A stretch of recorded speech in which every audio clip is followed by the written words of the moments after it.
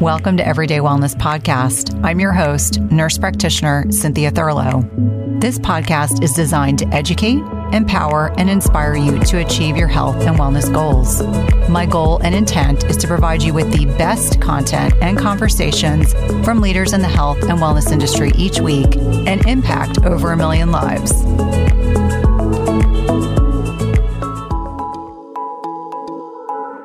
Today, I had the honor of reconnecting with Dr. Deb Matthews. She joined me previously on episode 295.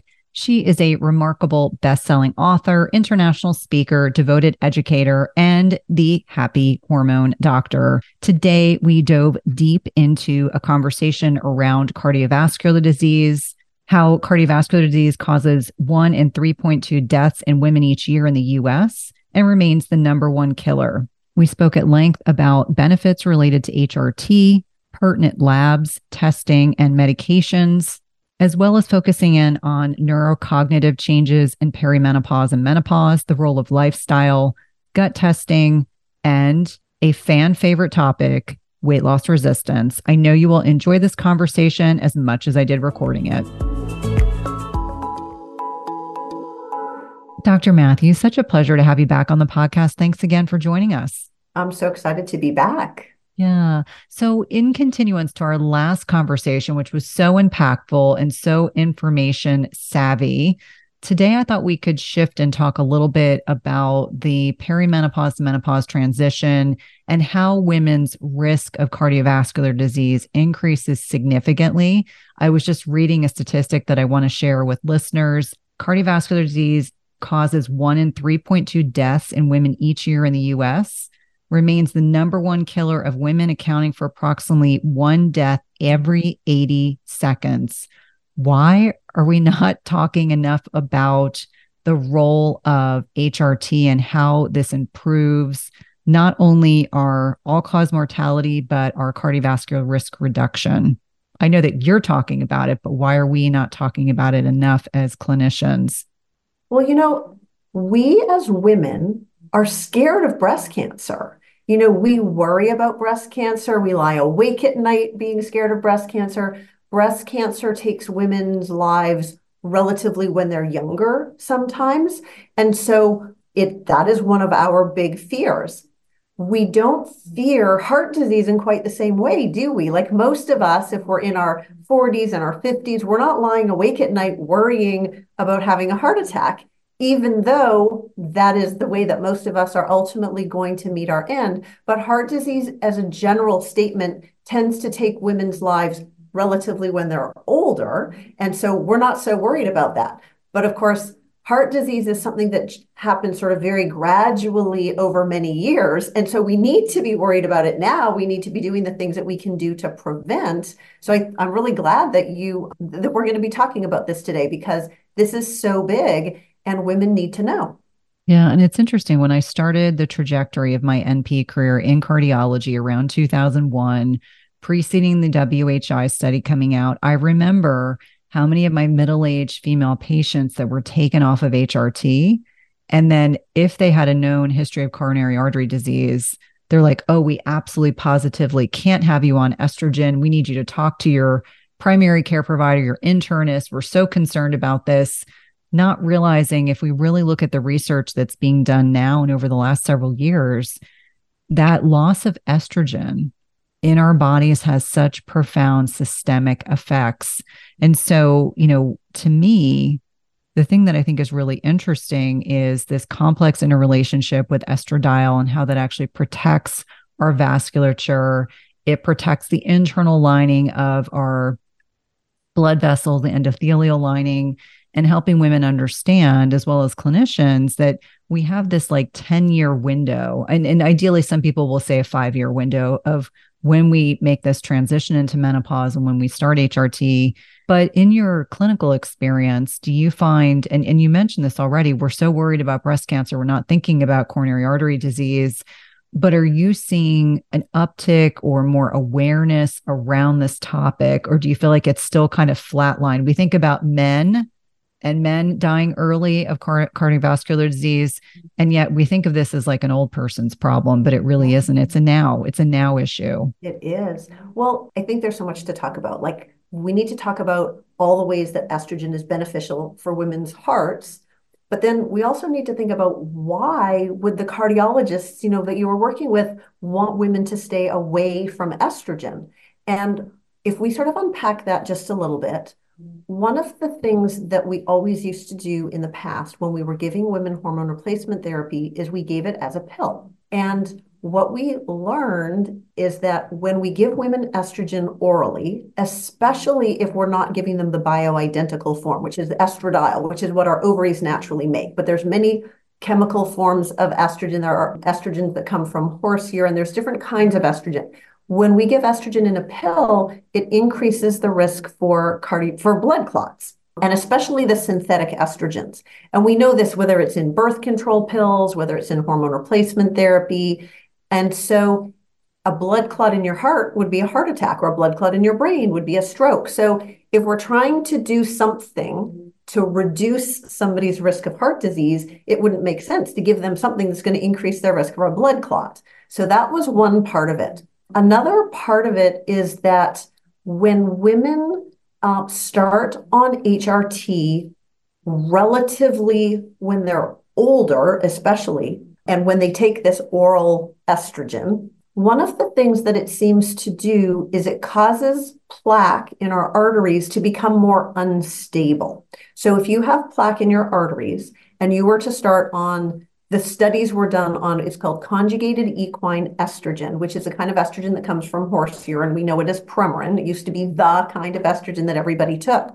So if we give women Premarin and they have plaque in their arteries, in the first 12 months of being on Premarin, there was an increased chance that a little piece of a little piece of plaque would break off from the inside lining of their arteries, become a clot, and therefore they could have a heart attack.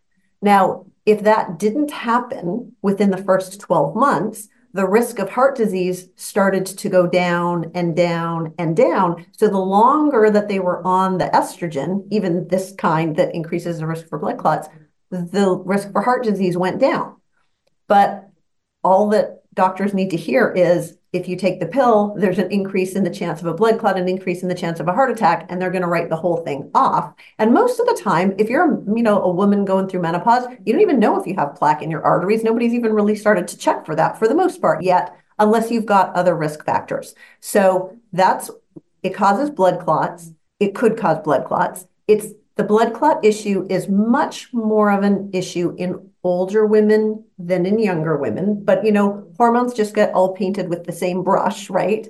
It could make plaque more unstable in the very beginning. And it's probably because the estrogen is doing good things to the plaque. It's changing it, it's helping, except that maybe a little piece could break off, and that's part of the downside. And then the third thing that went wrong is that we were also giving women a drug form of progesterone. So instead of giving progesterone like our ovaries make, we were giving women medroxyprogesterone acetate, which is a man-made chemical that's meant to mimic progesterone.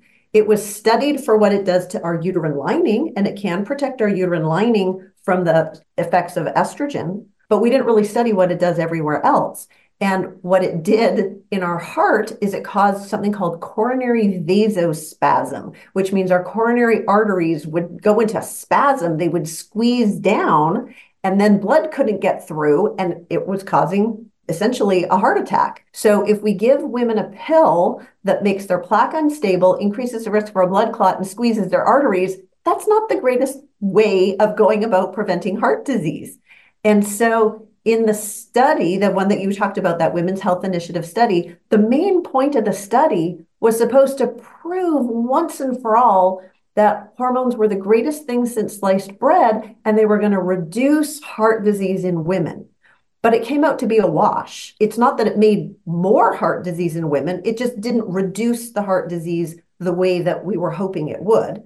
And it was also done in older women. So the average age of women in the study was, quite a bit past menopause. So there were just so many things wrong with the analysis, but hormones just all got lumped into the same basket with the message that hormones are potentially bad and dangerous, and they don't, in fact, decrease women's risk for heart disease.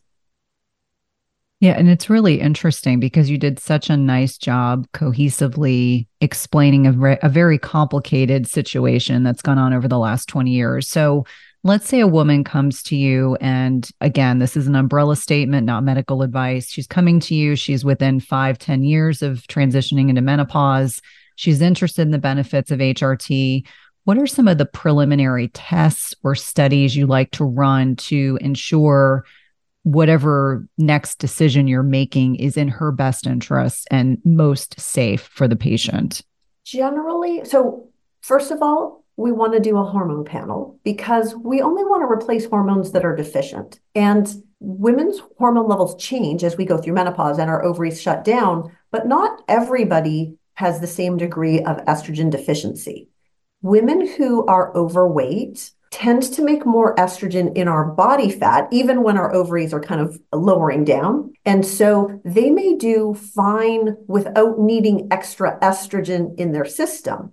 Some women make a fair amount of testosterone even when they go through menopause, because half of our testosterone is made in our ovaries and the other half is made in our adrenal glands. So even if your ovaries go down, if your adrenal glands put out a lot of testosterone, because testosterone is really important for women too. And one of my favorite factoids is that we have 10 times more testosterone than estrogen in our bodies. It's just that men have 10 times more testosterone than women do. But if a woman makes a fair amount of testosterone, that testosterone naturally gets converted into estrogen in all of us. That's just a natural thing that happens. So somebody who has a generous amount of testosterone and they make a fair amount of it into estrogen, they might be okay, and they might not really need estrogen replacement therapy. So we shouldn't just automatically, oh, you're menopausal, here's your estrogen. We want to look into it a little bit more and understand more about the different hormones. Another hormone that is really important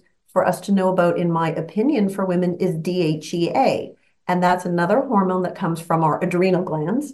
Our body can use it to make a little bit of estrogen and testosterone. And in fact, that is where our estrogen comes from when our ovaries, quit after menopause. So depending on a woman's DHEA level, she may have relatively more or less estrogen inside her cells. And that DHEA goes down with age, but it also goes down with stress. So if we have acute stress, it can go up, but over time it can go down. So looking at the lay of the land amongst these different hormones can help us to understand better. And also looking at cortisol, which is our main stress hormone, because we've all got stress these days. And when our bodies react by making more and more cortisol, cortisol does a lot of things that are not good for cardiovascular disease. High stress, high cortisol makes your heart beat faster. It makes your blood pressure go up. It drives up your blood sugar. So all of those things are hard on your heart and just kind of wears your heart if this is going on year after year after year. And then there are some really interesting studies that look at the risks for cardiovascular disease and cortisol metabolism. Is it okay if I kind of explain that for just a Absolutely. I second? would love that. Okay. So there was a really interesting study that looked at what we call the circadian curve of cortisol. What naturally happens is in the wee hours of the morning, our cortisol level starts to go up. And cortisol is kind of like long-acting adrenaline. So it's like we get this little adrenaline surge in the wee hours of the morning. So our eyes pop open and we leap from bed and we're ready to start our day. And then over the day, cortisol levels start to go down. So they're nice and low at night and we're relaxed and we can fall asleep and we sleep through the night. Now, that's not what happens for a lot of people, right? For a lot of people, it gets flipped around backwards. So in the morning, they don't get that peak. So they're exhausted and they have to press the snooze button a few times and they drag themselves out of bed. It takes them a while to get going. And then at night, their cortisol is higher and now they can't sleep. They're wide awake. They need an Ambien, so it gets flipped around backwards. But for some people, that up and down curve ends up being kind of like a flat line. So they lose that circadian change, that circadian rhythm. And it turns out that that circadian rhythm is really, really important. So if cortisol levels are chronically elevated sort of throughout the day, we know that that's hard on our heart because higher blood pressure and higher heart rate and et cetera. So that's not a good thing. But what was actually worse, if it was just a flat curve, there was no up and down, the flat level of cortisol over the day had the strongest association with cardiovascular risk, stronger than high blood pressure, high cholesterol, high blood sugar, et cetera. And in fact, they did a correlation. They showed that like how strong was the correlation between bad cholesterol and heart disease? How strong was the correlation between the systolic blood pressure, which is the top number on your blood pressure, and heart disease, and then the diastolic, the bottom number on your blood pressure? They looked at all the different numbers. And what they found was when they kind of crunched the numbers and put it all together, it actually looked like the flat cortisol was the most important one out of all of them. But that is not what cardiologists are looking at. Cardiologists, don't measure cortisol at all. But for a lot of doctors, if they were going to measure cortisol, they just do it on a blood test, and you can't see the curve on a blood test. Or sometimes if they're looking for a tumor, they'll do a 24-hour urine, but you can't see the curve. The only way that we can see the curve is in a saliva test or a urine test where we do multiple samples over 24 hours so that we can see what's going on. So that's something that I like to look at in my patients because we see so commonly that this is a problem. This is sort of part of our modern civilization. We lose all of our circadian rhythms. We're in bright lights all the time. We've got lots of stress. We've got TV and we got our phones. Oh my gosh, we can scroll through Facebook, 24/7. We're not going to bed at a decent hour. And so our circadian rhythms are all messed up. And that's not a good thing for heart disease risk. Today's podcast is sponsored by NutriSense. It combines cutting-edge technology and human expertise so you can see how your body responds to different types of nutrition, stress, exercise, sleep, and where you are in your menstrual cycle in real time. And by pairing a continuous glucose monitor with their app and expert nutritional guidance, NutriSense can help you reach your health goals. And the best part is it's not just a program where they send you the CGM and you have to figure it out on your own. Each subscription plan includes 1 month of free expert nutritionist support. Your nutritionist will work with you one-on-one, interpreting your data and providing customized advice to help you reach your health goals. The last time I had my CGM on, my registered dietitian and I troubleshooted over some specific concerns that I had. And whether you're aiming to lose weight, stabilize your energy, or just feel better overall, NutriSense offers the guidance and support you need. And lasting sustainable change takes time and can be achieved through a longer-term subscription. That's why I encourage my patients and clients to consider 3, 6, or 12-month subscriptions where it's actually less expensive and allows you to not only achieve your goals, but also to ensure that you stick to your healthy lifestyle for the long term. As I've mentioned before, I have found the CGMs I have used through NutriSense to be incredibly insightful, specifically to carbohydrate tolerance. I would not have known that plantains spiked my blood sugar without this information. It's also been hugely helpful for tailoring to workouts and sleep quality. And so for me, even though I am metabolically healthy, I found the insights to be particularly helpful to tailor my lifestyle changes to my blood sugar. Visit nutrisense.io/EWP and use the code EWP for $30 off plus 1 month of free nutritionist support. Be sure to let them know you're a listener of the Everyday Wellness podcast when they ask you how you heard about them. This is one of my favorite ways to take care of my health and one of my top recommendations for all of my patients and clients.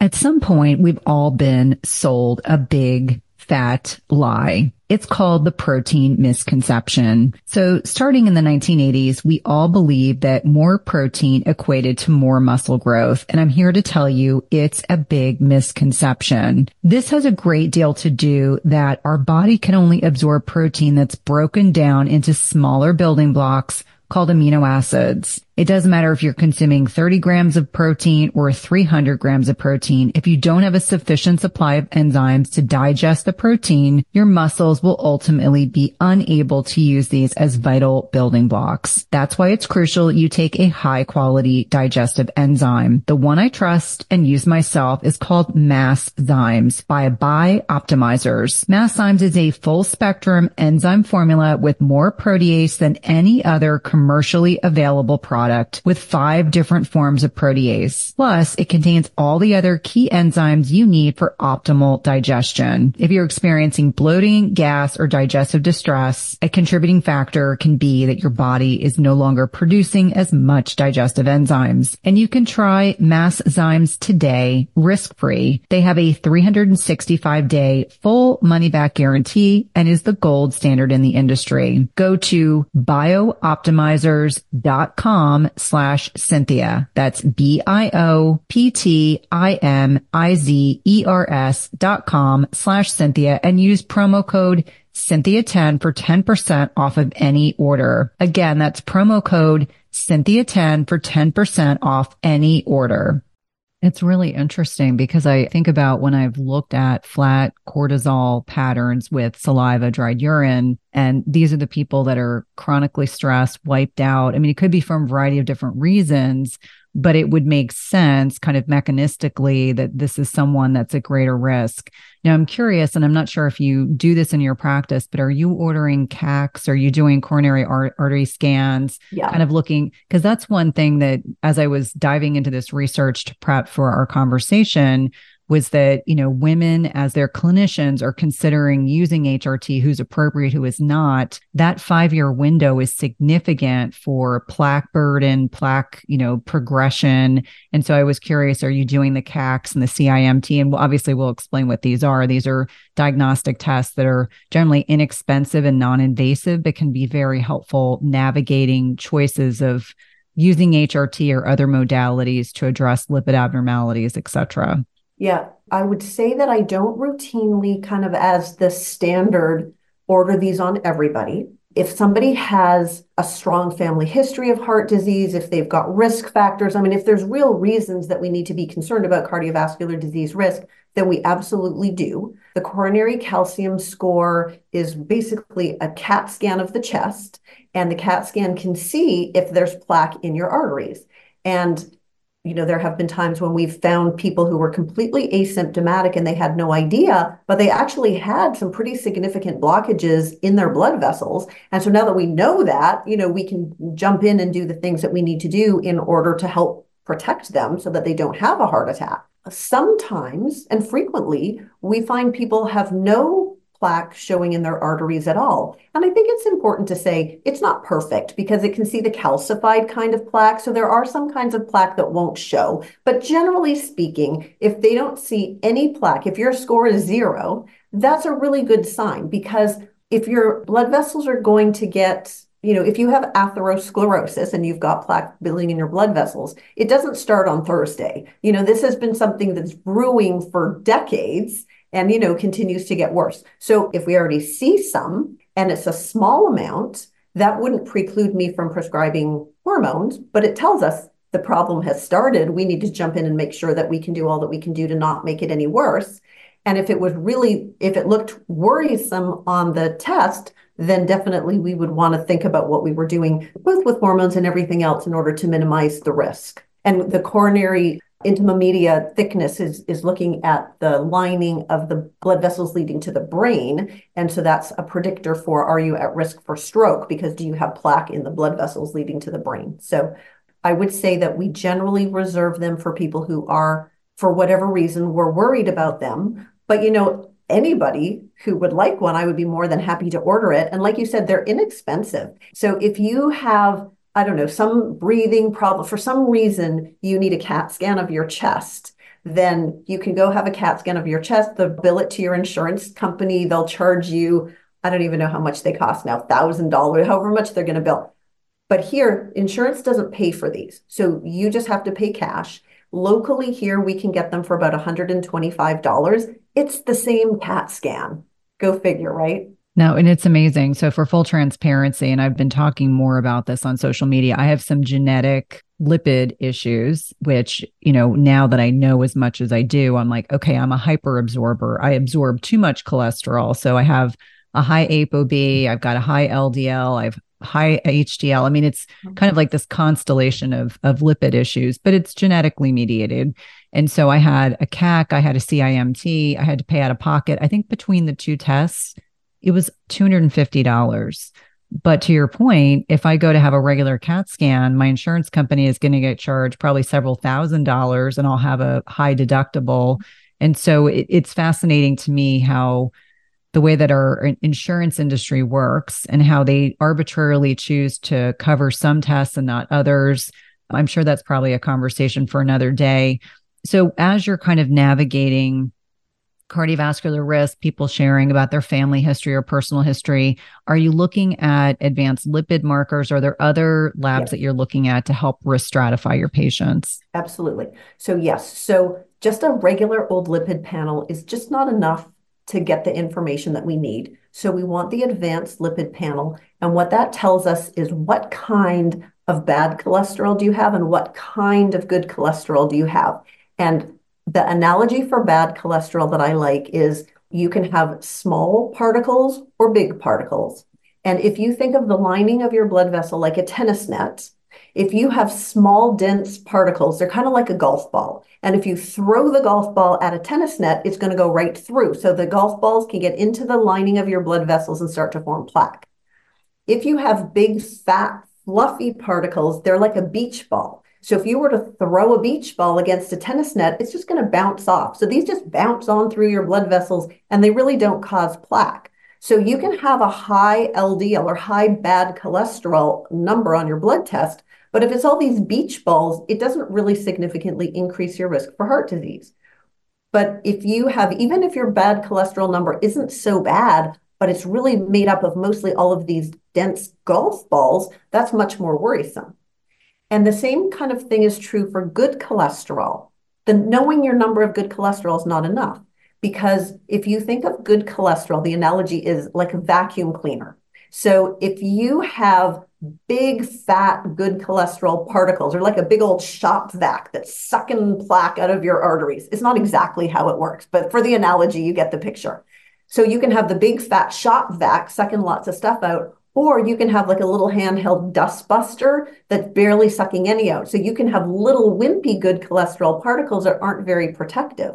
So if we know more about the size of your cholesterol particles, that can give us more information about just how worried do we need to be. Because if you've got all the wrong sized particles, even if your cholesterol is only mildly elevated, we might need to be really worried about it. And maybe one more thing about cholesterol that I think people really need to know is the number of your total cholesterol is somewhat irrelevant. I mean, unless it's 500, but generally speaking, the total cholesterol number really doesn't mean anything. Roughly, it's the good cholesterol plus the bad cholesterol added together gives you your total. The math doesn't quite work. But if you have a generous amount of good cholesterol, that can drive your total cholesterol number up. But that doesn't necessarily increase your risk for cardiovascular disease. So there's just a lot more that has to go into the analysis of cholesterol besides just what your total cholesterol number is. And at the end of the day, 50% of people who have a heart attack have completely normal cholesterol, and 50% of people who have high cholesterol never have a heart attack. So cholesterol is really actually not one of the greatest risk markers or predictors of cardiovascular disease. And so some of the other things that we look at is LP little a or lipoprotein A, which I like to describe as like there's good cholesterol and there's bad cholesterol, right? LDL and HDL. So here, this is like nasty bad cholesterol. So this is like bad cholesterol that's been inflamed and oxidized. It does tend to be genetic. So, it's a little bit harder for us to control with diet and exercise and whatever. But one of the things that can help to lower that lipoprotein A is estrogen. So I wouldn't prescribe estrogen for the sole purpose of lowering that lipoprotein A, but we don't like that one. And that is one that we look for. Another thing that we look for is C-reactive protein or CRP. It's just a marker of inflammation.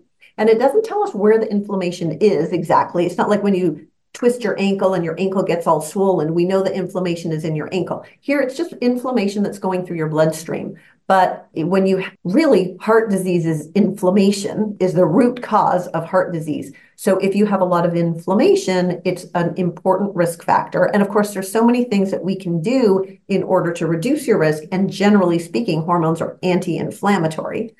And if I can go back to cholesterol, I'll take a breath after this, I promise. But cholesterol is really not the terrible thing that we've been led to believe.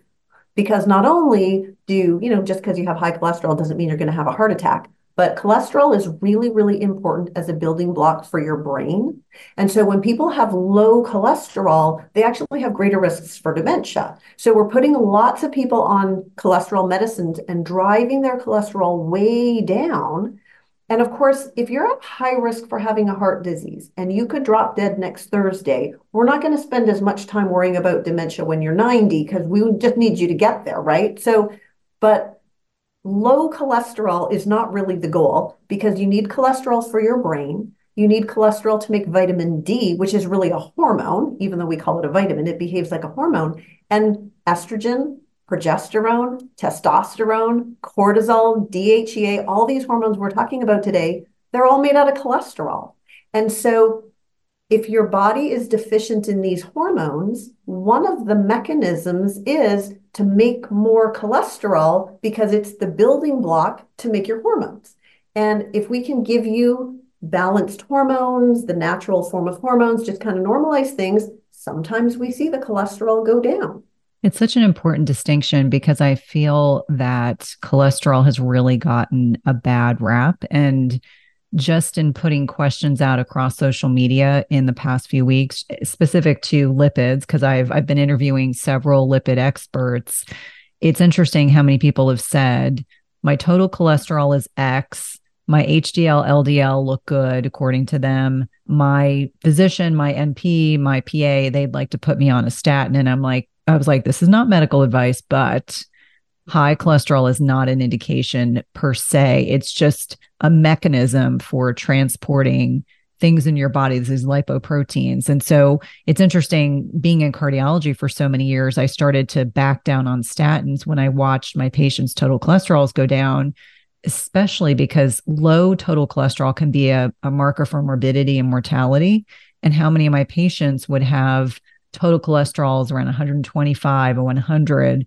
And I would say to them, my goodness, you're having all these cognitive effects. You're having all these other things that are going on. Yes, if we look at the literature and we look at evidence-based medicine, because you have vascular disease, a statin is indicated, but I think this dose is way too much. And so we would start backing down. And so with that being said, I think that there's more to the lipid analysis and all those little nuances that you kind of alluded to that can be very important.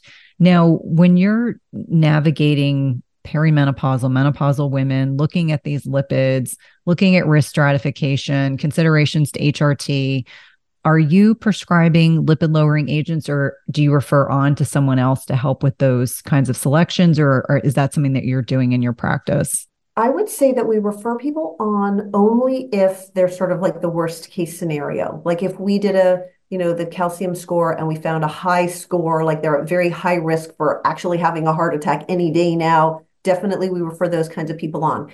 If really it's just that and I suppose too, if their cholesterol was sky high, like 500, like crazy off the charts, probably we would refer on because that's more than just, poor lifestyle habits or whatever. So, but otherwise, we really work hard to manage it ourselves because what we find is if we can get at the root cause for why the cholesterol is up in the first place, we can really help for it to come down. So if we can help balance your hormones with hormone replacement therapy, if we can get your thyroid managed, because one of the important causes of high cholesterol is low thyroid. So we see this all the time. If somebody is mildly hypothyroid and their cholesterol is up and we optimize their thyroid hormone, their cholesterol will come down. But it should just be knee jerk. If somebody has high cholesterol, we should be checking their thyroid to make sure that's not the cause of it. But instead, we got all these women going into their doctor to say, I can't sleep, I don't feel good, I'm exhausted, I'm gaining weight, I'm cold, I'm constipated, I got dry skin, all the symptoms of low thyroid. And they're told your TSH is normal. That's the thyroid test. Oh, but your cholesterol's high. Here's your statin. And so that just makes no sense. So we want to optimize hormones. We also need to optimize blood sugar because insulin resistance is a really, really important cause, not just of high cholesterol, but having the wrong type, like having the golf balls instead of the beach balls or the little shop vac, wimpy, good cholesterol particles. So if you have the wrong kind of cholesterol particles and we put you on a statin medicine, we can lower overall how much, but it doesn't really change what type you have. But if we can improve your blood sugar metabolism, that can help the bad cholesterol particles get bigger, the good cholesterol particles get bigger. So it improves your risk stratosphere in a much better way. So there are also some natural things that we can do to help lower cholesterol. So berberine, red yeast rice, there are things that we can do besides statin medications or other prescription medications. And, if cardiovascular disease is a long-term thing, so if we just never can get it right, the medicines will still be there at the end of the day if we need to turn to them someday. Yeah. And I think it's so important to talk about those clinical pearls. That was always the first thing I would say to patients is if your lipids are not within a normal limit, do you have latent insulin resistance? Are you pre-diabetic? Are you dealing with an underactive thyroid, which we saw so much? And certainly perimenopausal, menopausal females, I want to say that in my clinical experience, I would say it's easily 75 to 80% of women are dealing with an underactive thyroid and more often than not properly diagnosed. So they're suffering with all those symptoms, as you mentioned, and that traditional allopathic lens will miss it, whereas a functional lens is much more narrow and it will say, okay, your TSH should be between here, your free T3 should be between these numbers. And if you're also symptomatic, then there's probably some benefit in addition to, dealing with the lifestyle piece and cofactors, et cetera. So that is certainly very helpful. And I love that you touched on red yeast rice. That's one of my favorite supplements that can address lipid disorders that is not a statin, but acts like a natural statin without all the side effects. Yeah. Have you guys heard about a bioactive whole food on the market with 5,000 published research studies backing it? When my oldest son needed to go on antibiotics a few months ago, I discovered Armra colostrum, and the benefits for him and his recovery from being on antibiotics have been instrumental in me now recommending this to my dairy non-sensitive patients and clients. Armra's colostrum strengthens immunity, ignites metabolism, fortifies gut health, promotes hair growth and skin radiance, and powers fitness, performance, and recovery. My son has mentioned to me over and over again how great his gut feels, how he has improved his digestion and gut function as well. Colostrum is a rich, exclusive source of immunoglobulins or antibodies that optimize our immune defense even during cold and flu season. And we know the mucosal barriers house over 80% of our body's immune cells, including the antibodies IgG and Sig-A. And these immunoglobulins bind and intercept harmful particles like viruses, bacteria, and toxins, blocking them from crossing into the barriers into our bloodstream. And Armra's colostrum contains the highest levels of Sig-A and IgG to ensure your most fortified first line of protection. It's sustainably sourced, and it's important to know that you want to mix colostrum only with cold liquids or foods or dry scoop it into your mouth. This is also great for the oral microbiome. And we've worked out a special offer for my everyday wellness community where you can receive 15% off your first order. Go to tryarmra.com/Cynthia15 or enter Cynthia15 to get 15% off your first order. That's tryarmra.com/Cynthia15. You definitely want to check it out. Weight gain is one of many symptoms that our hormones are in decline, especially as we navigate perimenopause into menopause. Dr. Anna, who is a great friend of mine, is an OBGYN who's treated thousands of women just like you and I who experience increasing dryness and even pain in the bedroom as they get older. Julva is the solution Dr. Anna formulated for her own clients, and it has since been loved by over 100,000 women. It's a feminine cream with DHEA that helps the body regenerate moisture from the inside out. 92.8% of Julva users experienced a significant improvement in the first 4 to 8 weeks. Get 10% off your first purchase of Julva by using the link dranna.com/Cynthia. That's dranna.com, Cynthia, and get 10% off your first purchase. Another area that I know is really important for women in middle age is really navigating cognitive decline or cognition changes that I'm sure you're seeing. And it's interesting when I was looking at the research in prep for this, how important both estrogen and progesterone, and in some instances, testosterone, can be important for reducing our risk of dementia, neurocognitive disorders. And so when you're evaluating women and they're coming to you, maybe they're saying, I'm just forgetful, I have a lot of brain fog. How are you kind of differentiating or working them up to determine what is the primary reason that's driving these neurocognitive self-reported changes that they're seeing? I think that is one of the most common symptoms that we see. And when women think about menopause, what they're kind of expecting to happen to them is they're expecting maybe they'll have hot flashes. They're expecting maybe they'll have vaginal dryness. They know their period is going to stop.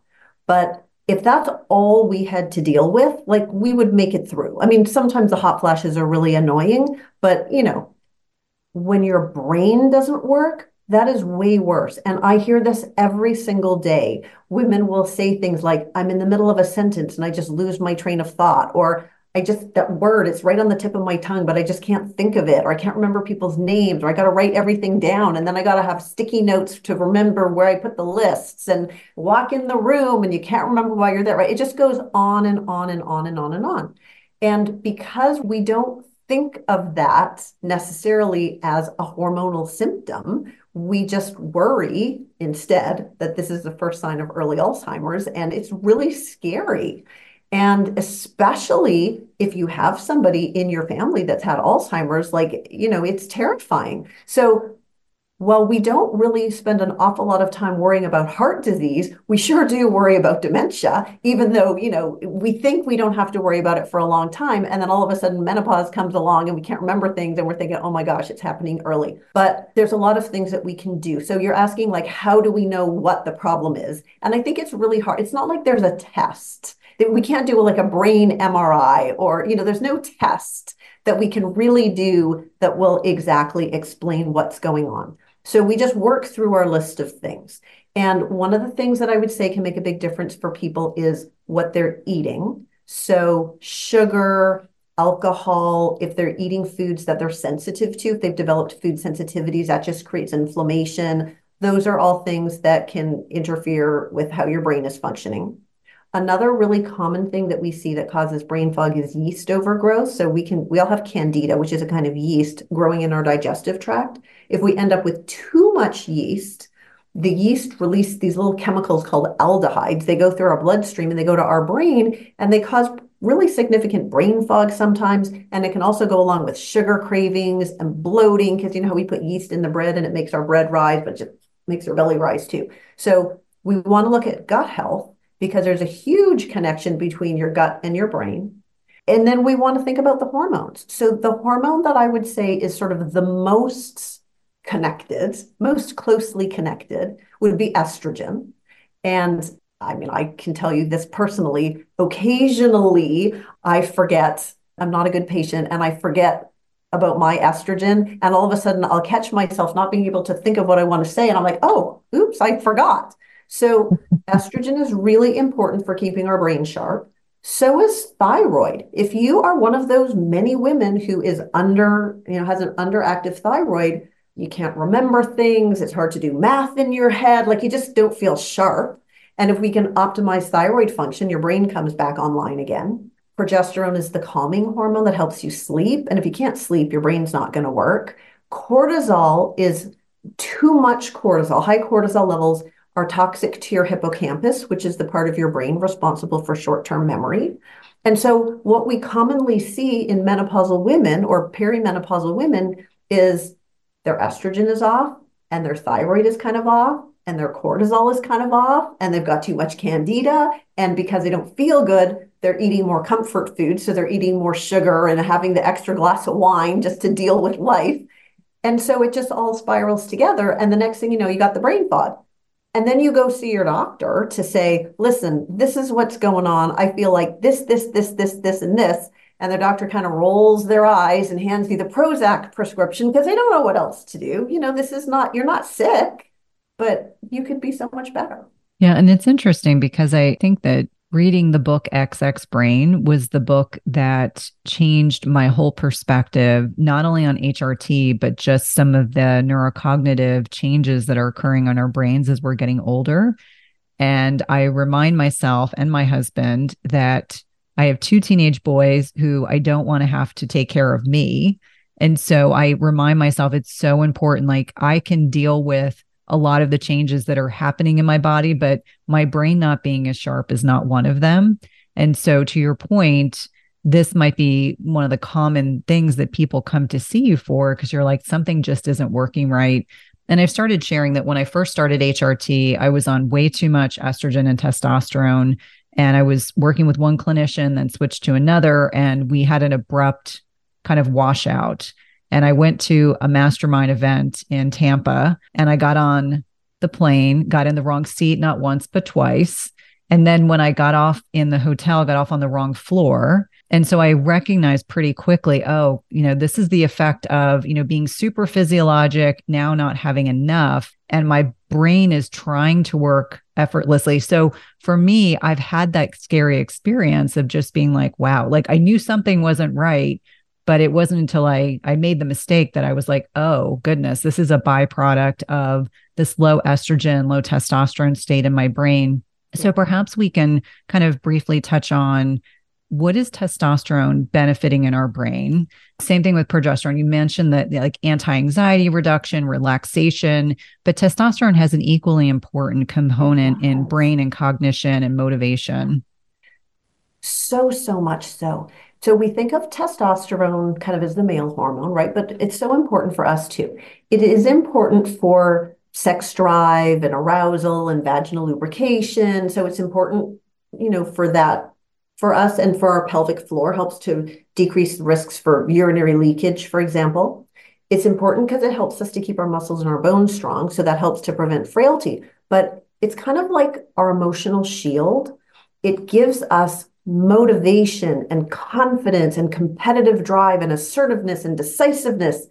And that's a good thing, at least up to a point. So when it starts to drop, it naturally is going to drop as our ovaries are kind of kicking down towards menopause. It drops because of too much stress. If we've got lots of cortisol, it shuts down testosterone. It drops because of birth control pills. Nobody ever tells you that when they put you on birth control pills, but birth control pills shut down testosterone. So women can have low testosterone levels really at any point. It's not just for menopausal women. Super common. We see it all the time in women in their 40s. So, you might be 41. You're not thinking about menopause yet, but your testosterone level can be down.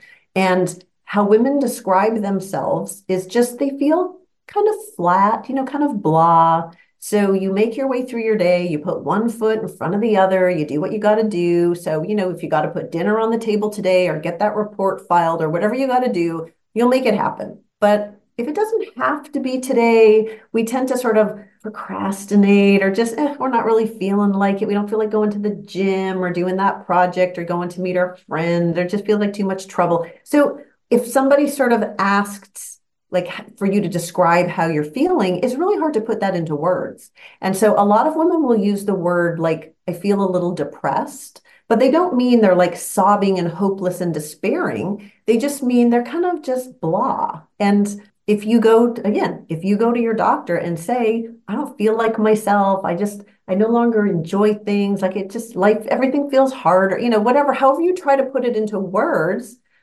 they got Prozac written all over it. And the problem is Prozac works in a specific way. It recycles serotonin, which is a brain chemical in your brain. But if that's not the problem, it's not going to work.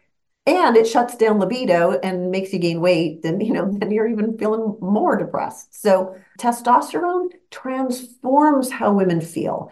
It just gets us back to ourselves again. And, if you've got a career and you've got kids and you want to exercise, you got stuff to do, then you need to have your testosterone going through your system. And it doesn't mean automatically that you need testosterone replacement therapy. There are ways that we can naturally boost testosterone. We can normalize your cortisol. Maybe we can help you find a different path besides birth control pills. We can make sure you have enough DHEA because that makes testosterone from your adrenal glands. So there's different things that we can do, but having enough testosterone makes a big difference. And so for our brain, all of these hormones are so important in maintaining all those connections between our brain cells so that we can think straight and do what we need to do. Yeah, and it's so important. And many questions came in about testosterone, knowing that we were going to have a conversation.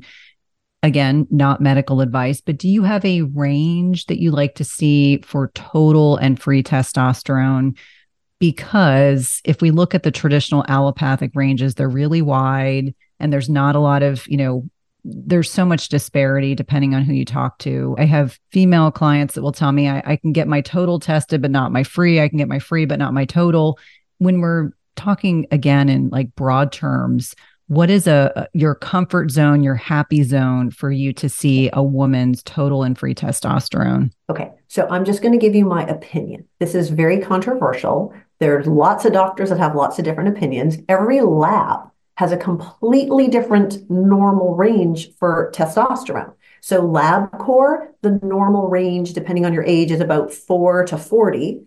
We use another lab sometimes called Lab Tech Diagnostics. It just says anything less than 73. So you could be 1 and you wouldn't get flagged as too low, and you can go all the way up to 73 without being flagged as too high. So there's a huge range and there's no agreement even amongst the labs, let alone between the doctors. For me personally, I feel like if your total testosterone is less than 20, I'm just going to tell you it's too low, assuming you're coming to see me because you don't feel good. I mean, if you feel super fabulous, we'll just leave you alone. But less than 20 is when I would say it's low. If you're between 20 and 30, I'm going to sort of say, it's kind of borderline. If you're over 30, I'm probably going to tell you that we need to look elsewhere for the problem. And part of that comes from when we see women who have PCOS, and these are women who they have side effects from producing too much testosterone. They often have testosterone levels 40s, the 50s, the 60s. So, 30s, is probably okay. So that's where I have landed. The free testosterone for women is actually a lot harder. Because when your testosterone level is kind of low, that free testosterone test is very inaccurate. It's very difficult for them to pick up those tiny little levels. So if you have PCOS and you have the higher, your testosterone level is 65, we can look at the free testosterone number and we can sort of use that one as that one more reflects what kind of symptoms you're going to have because that's the active quantity. But when testosterone is low, the free testosterone almost certainly is also going to be low. And it's sort of less helpful. So I don't exactly have, for men, I definitely have what I think should be normal. For women, it's harder. No, and that makes sense. I would imagine that again, there's always a percentage of women that are still producing vibrant testosterone levels. I know Dr. Pam Smith talks about the fact that she's in menopause and she still has a healthy testosterone level. And I was like, good for you, the magical unicorn. For most of the rest of us, not so much. Now, I would love to pivot and talk a little bit about weight loss resistance, which is a hot topic for every perimenopausal, menopausal female trying to figure it out.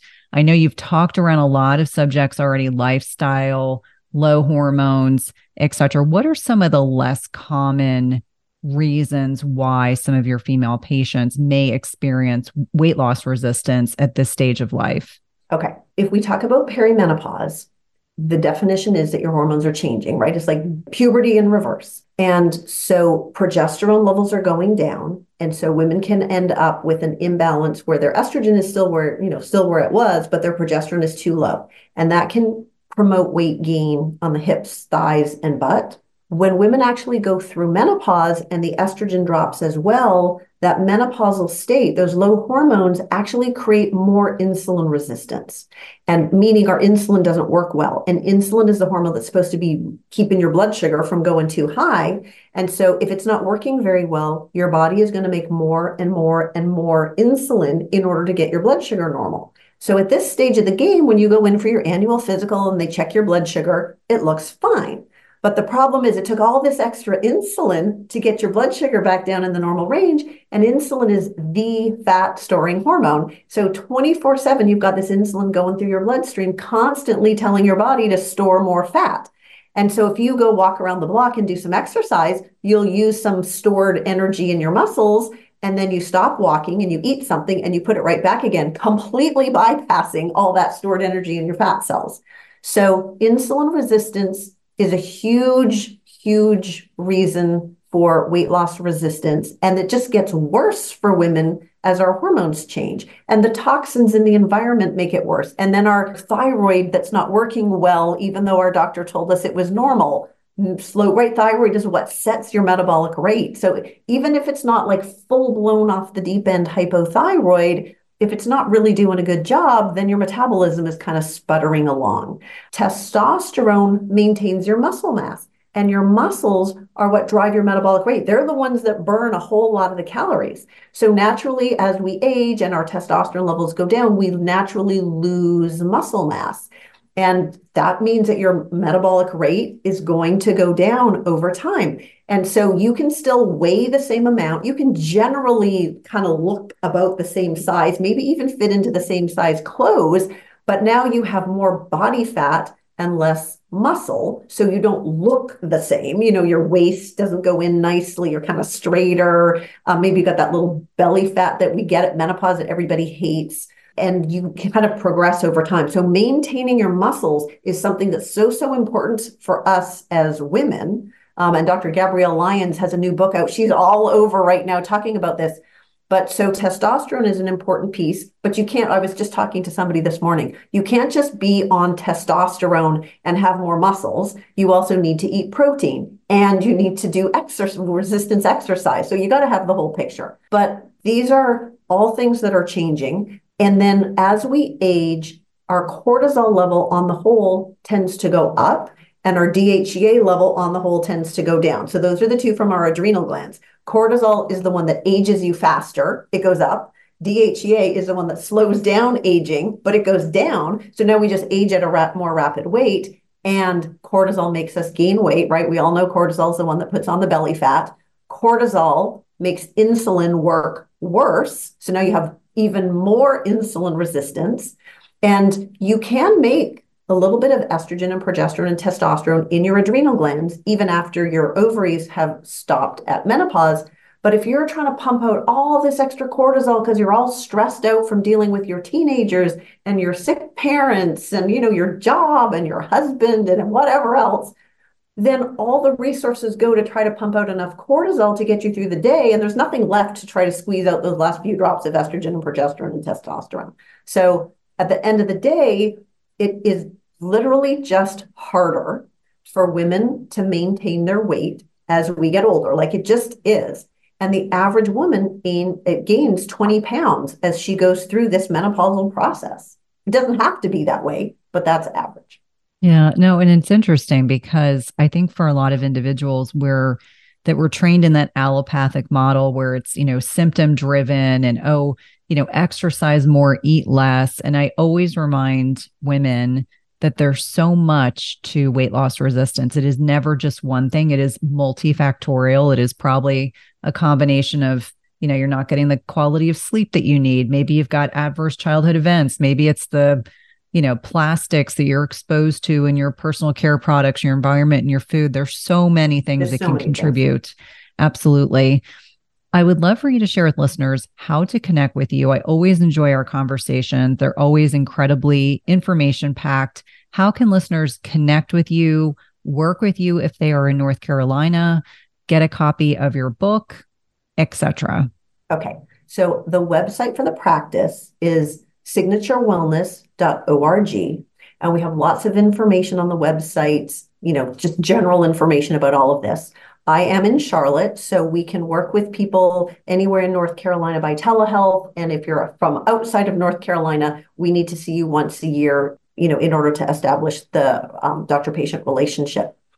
If you are somebody who just wants to learn a little bit more about hormones, and specifically if you're wondering whether your hormones could be the problem, I wrote a book called This Is Not Normal, full of quizzes and things to help you understand, are your symptoms because of hormones? Which hormones might be out of whack? How to talk to your doctor about it, how to find a doctor if your doctor is not the right doctor to help you, and some natural tips for how to make it better. And you can get it on Amazon. It's called This Is Not Normal, A Busy Woman's Guide to Symptoms of Hormone Imbalance. But you can also download the ebook. It's at isityourhormones.com, and you can have a free copy of the ebook there. Perfect. Always a pleasure to connect with you, Dr. Matthews. Thank you so much. If you love this podcast episode, please leave a rating and review, subscribe, and tell a friend.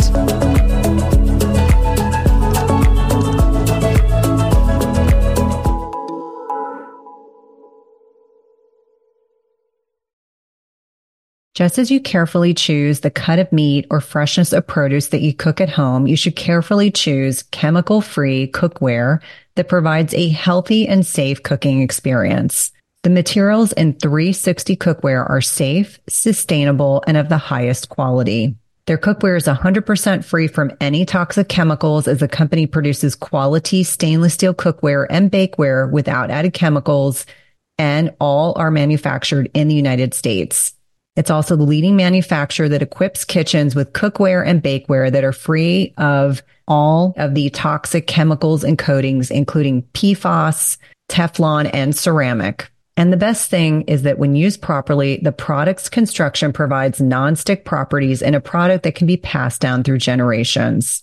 Go to www.360cookware.com and use code Cynthia20 for 20% off your first order. Again, that's 360cookware.com and use code Cynthia20 for 20% off your first order. We've been using their products over the last several months and have really been pleased with not only the durability, but ease of cleanliness.